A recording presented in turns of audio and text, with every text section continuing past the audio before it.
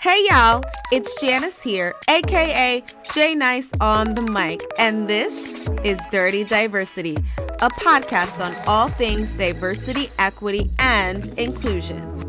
This podcast is called Dirty Diversity because in this day and age, diversity has become sort of a dirty or bad word that causes a lot of knee-jerk and negative reactions. The goal of this podcast is to dissect diversity, or lack thereof, inside and outside of companies, and also to discuss current events around equity and inclusion, as well as discussing solutions for creating a more cohesive world and workplace. My name is Janice, aka J Nice on the mic. That was and still is my moniker on YouTube. Some of you may know I started a YouTube channel almost 10 years ago to discuss topics around race and Black identity, and it seemed to really resonate with my audience. I'm also a TEDx speaker, a professor, a diversity and inclusion consultant, and a writer with a PhD in organizational psychology. Welcome to Dirty Diversity, and thank you so much for joining me. I'm so happy to have you here with me.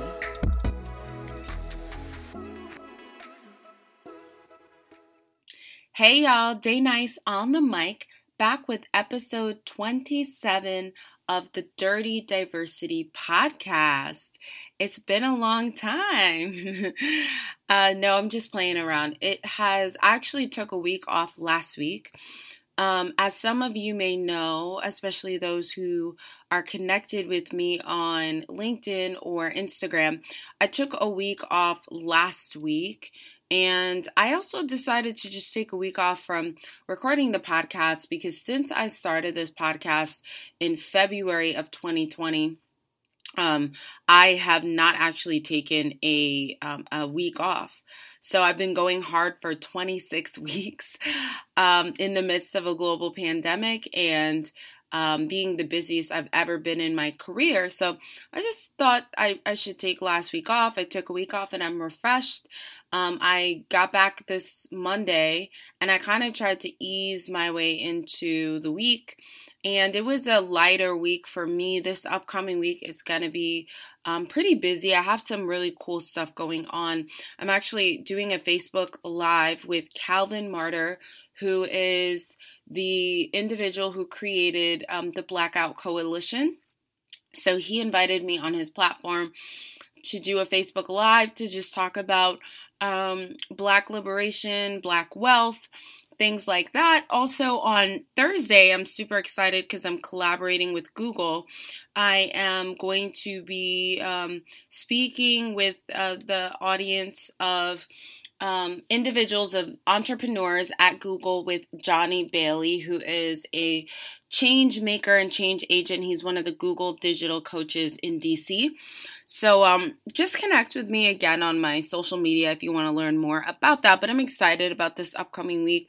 I think I have a couple of trainings and workshops scheduled as well. And I've been working on the book.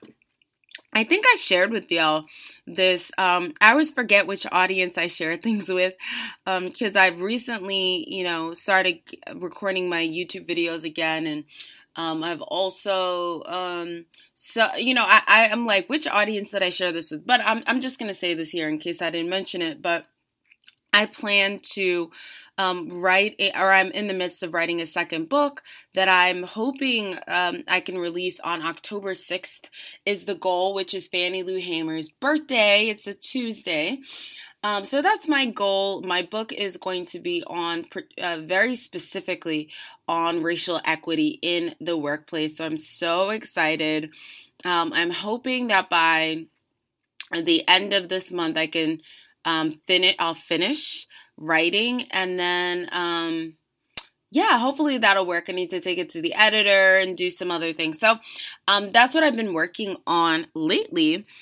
But so last week, because there was no podcast episode, I did not get to introduce Black August. So we are in Black August. Black August is underway. Black August, you could kind of think about it as a month dedicated to celebrating and elevating Black liberation and Black people who fought against white supremacy throughout history.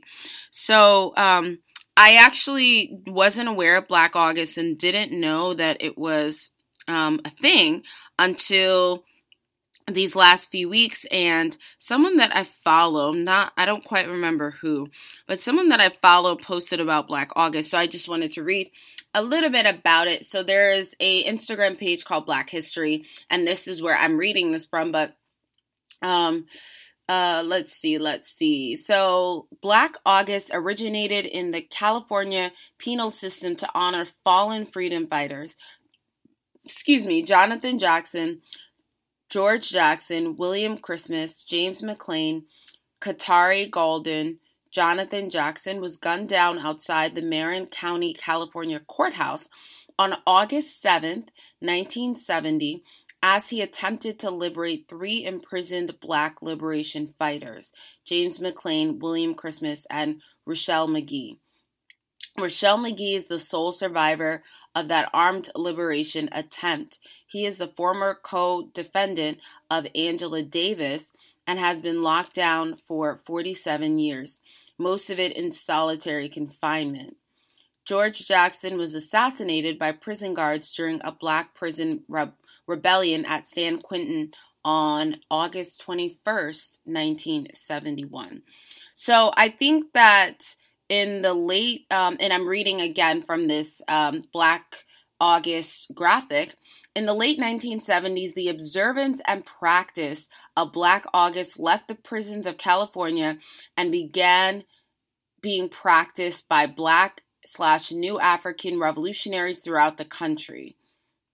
So I think that pretty much explains the origins of Black August, but I'll try to find an article and put it so y'all can read more about it. But so I wanted to celebrate Black August, and I'm trying to post more content on my Instagram that is catered to educating myself and others about those who work toward Black liberation. So look out for that if y'all are connected with me on Instagram. If you're not, I encourage you to follow both of my pages. I have Janice J. Nice is my main personal page, and I post a lot of educational content.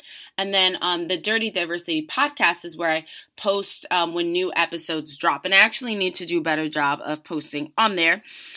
So I wanted to, in today's episode, I wanted to get into what I've been seeing lately on social media. So a couple days ago, I saw this article about Robin DiAngelo, who some of you may know is the author of the book White Fragility.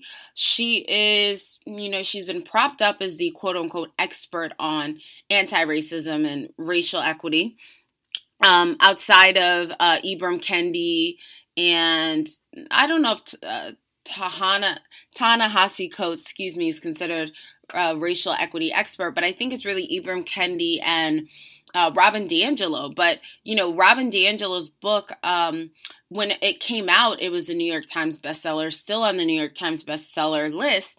And in this article, they talked about how, for those of you who don't know, Robin DiAngelo is a white woman. And the article talked about how when people looked into how she's using the money she's made from these anti-racism workshops, she hasn't been, 100% transparent, and it doesn't seem like much of the money she's making off of the $30,000 that she charges for workshops goes towards supporting the marginalized communities that she supposedly advocates for. So I found that to be super interesting. I'll put the article in the show notes if y'all want to read it. But so then I posted something on my LinkedIn. And this amazing woman that I've connected with on LinkedIn named Teresa Robinson, she is like my friend in my head. We're connected on LinkedIn. She posts a lot of amazing content. And she posted the article, I reposted it, and then I posted it on my Instagram. And then coincidentally, I saw just yesterday another person that I follow on Instagram posted about Robin DiAngelo, how she makes all of this money. And, I had a conversation that I wanted to share with y'all a couple days ago that sparked me to want to focus this episode on this particular topic. So I was talking with a close friend of mine that I went to school with. She's from St. Lucia. We always have really good conversations about just our experiences as Black women and her experiences as a Black immigrant woman. And we were talking about somebody in our field. And for those of you who don't know, I am in the field of industrial organizational psychology, which is kind of like business psychology, right? So it seems like, one particular person that we're both acquainted with, white woman, all of a sudden started kind of, I want to say she kind of like made herself out to be this racial equity and anti-racism expert, which is cool. Everybody's seeing the light as of June of 2020. But what's interesting is that my friend said that she's kind of checked out her previous content, and this particular individual has never really spoken out against injustice, marginalized groups. So it seemed to us on the surface that it seemed a little bit performative. Like, people are doing things now for clout. People are calling themselves anti-racism experts for clout. And I would never say that a white person is an anti-racism expert. And I wrote something on LinkedIn that I wanted to share with y'all. And I feel like, and this is a Janice Gassamassari original quote, but I feel like marginalized communities, as a member of a marginalized community, we are rarely ever seen as experts of our own oppression. And what do I mean by that? I mean, if you look on Google Scholar or the scholarly journals, what you find is that if you look at a lot of these journals that examine diversity, equity, and inclusion, and oppression and injustice, a lot of the experts, or the people that are seen as experts, are not people from marginalized communities. So it kind of brought me back to this individual who I see who's in my field, who seems to be profiting off of the moment that we're in, where everyone is really interested in racial equity and anti-racism. And it kind of bothered me because I feel like, I'm still pretty young, and I wouldn't say that I've been doing this work for decades, because I am, young, in my early 30s.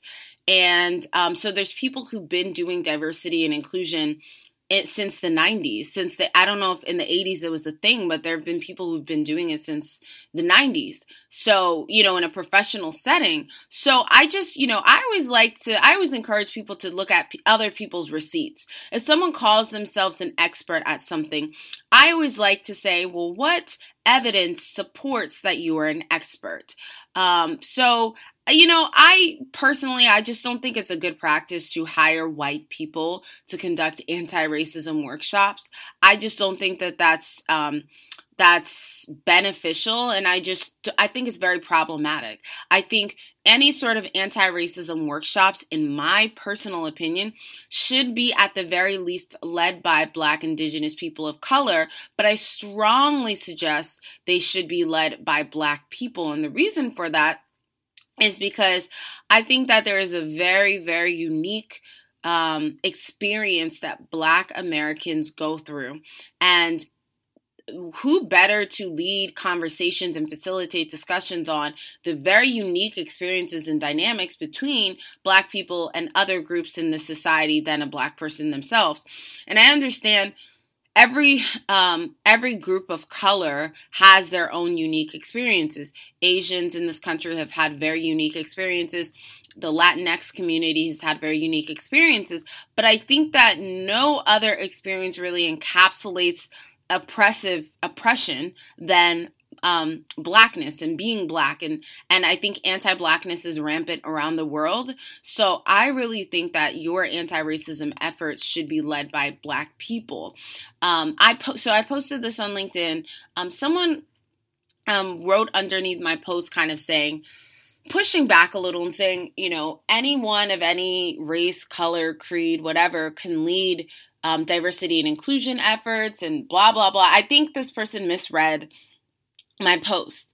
And I said, I want you to reread what I said. I wasn't talking about diversity, equity, and inclusion professionals. I don't think that there's a particular race. I think, and I'm connected with, and I have friends who are white, who have served as diversity heads within organizations, and I think that they're very strong at what they do. However, I think when we're talking specifically about anti-racism and racial equity, I think that any sort of anti-racism workshops and trainings should not be led by white people. I think they should be led by people of color, but more specifically, I do think that they should be led by Black people, because if we want to dismantle oppressive systems, the way to do that is to understand our anti-Blackness, because every sort of oppression is based on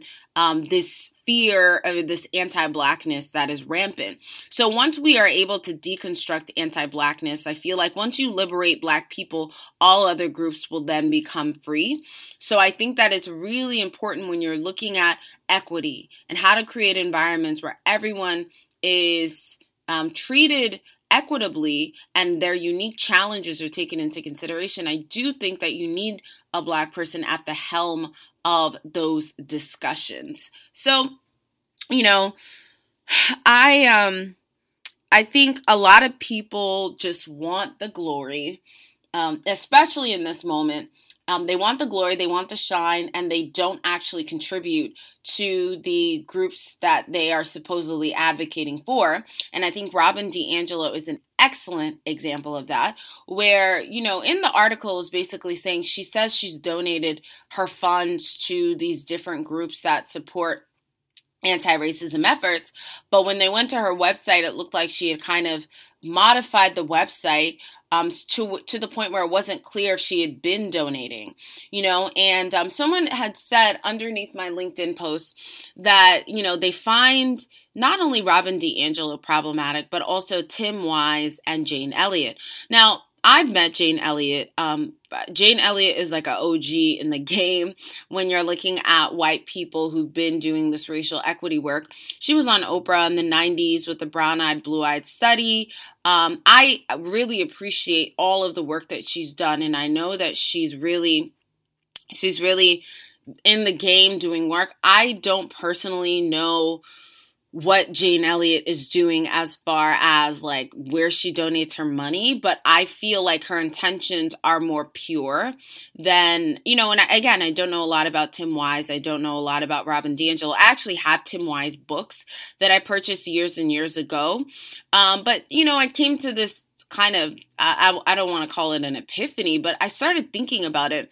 And I was just like, why are you, as a white person who's benefiting from your white privilege and benefits from a white supremacist society, now further profiting off of oppressing marginalized groups? You are making money. Robin DiAngelo, according to receipts, makes $30,000 per workshop. That is completely mind-boggling.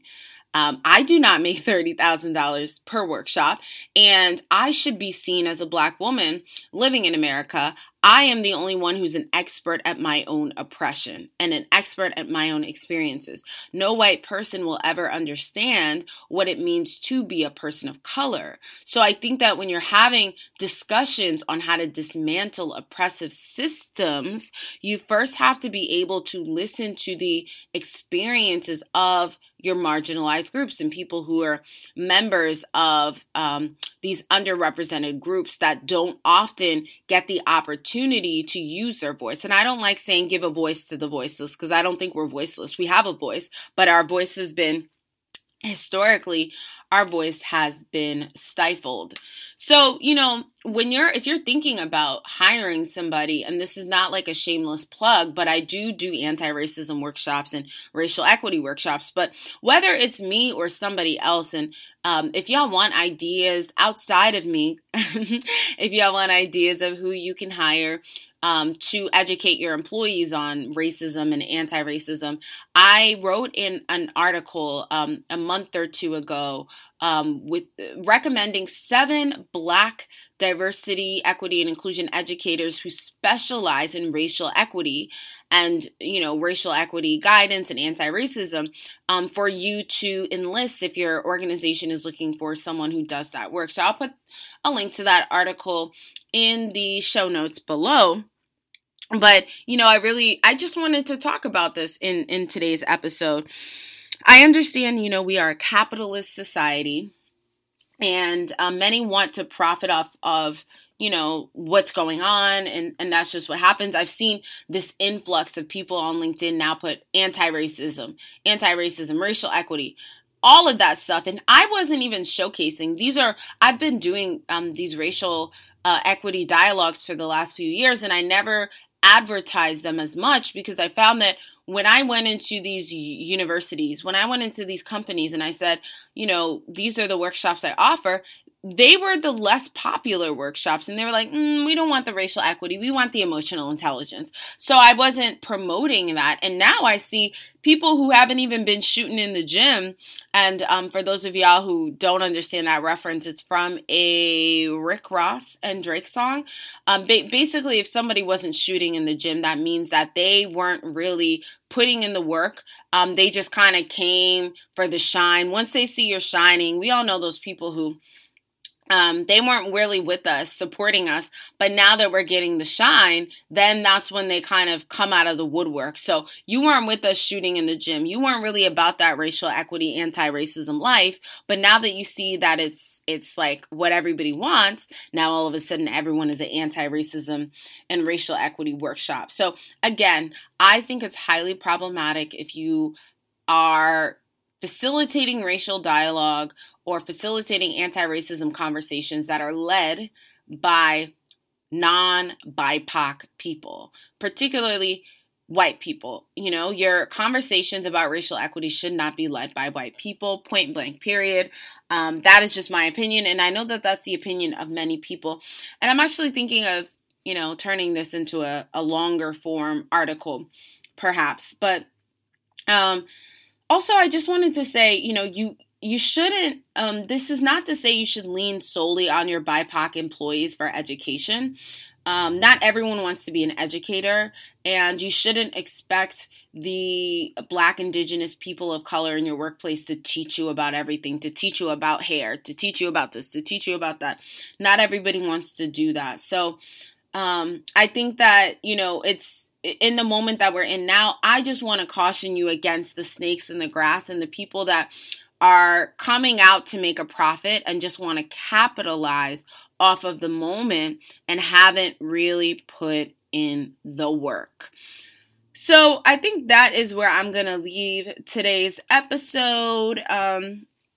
I think that that's it for today. Thank y'all so much for listening. I know this one was a little bit all over the place. I always have notes, but I kind of, because I'm very passionate about this topic, I kind of went off the cuff a little bit. But again, I hope y'all really enjoyed this episode. I always love to, do these episodes. I really love the opportunity to voice my opinions. And for those of you who don't yet follow me on YouTube, I just put out several new videos. So I'll leave a link to my newest video where I talked about colorism and how I benefited from my proximity to whiteness, being a lighter skinned Black woman.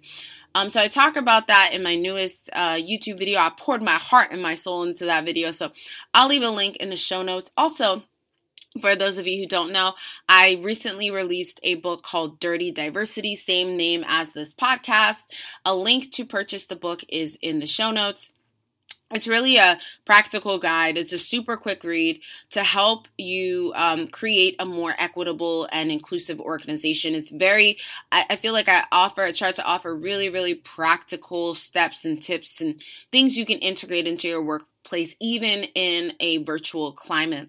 So my second book will be focused specifically on creating a organization that fosters racial equity. So I'm going to get into a little bit more of my experiences and things like that, especially what I've learned in just these 2 months since June, I've probably conducted 30 anti-racism and racial equity workshops. So I've learned a lot, in just these 3 months, that business has revved up compared to the last 2 or 3 years that I've been consulting. So without further ado, that's where I'll end today's episode. I love you all. Thank you for tuning in, and I will check y'all out in the next episode.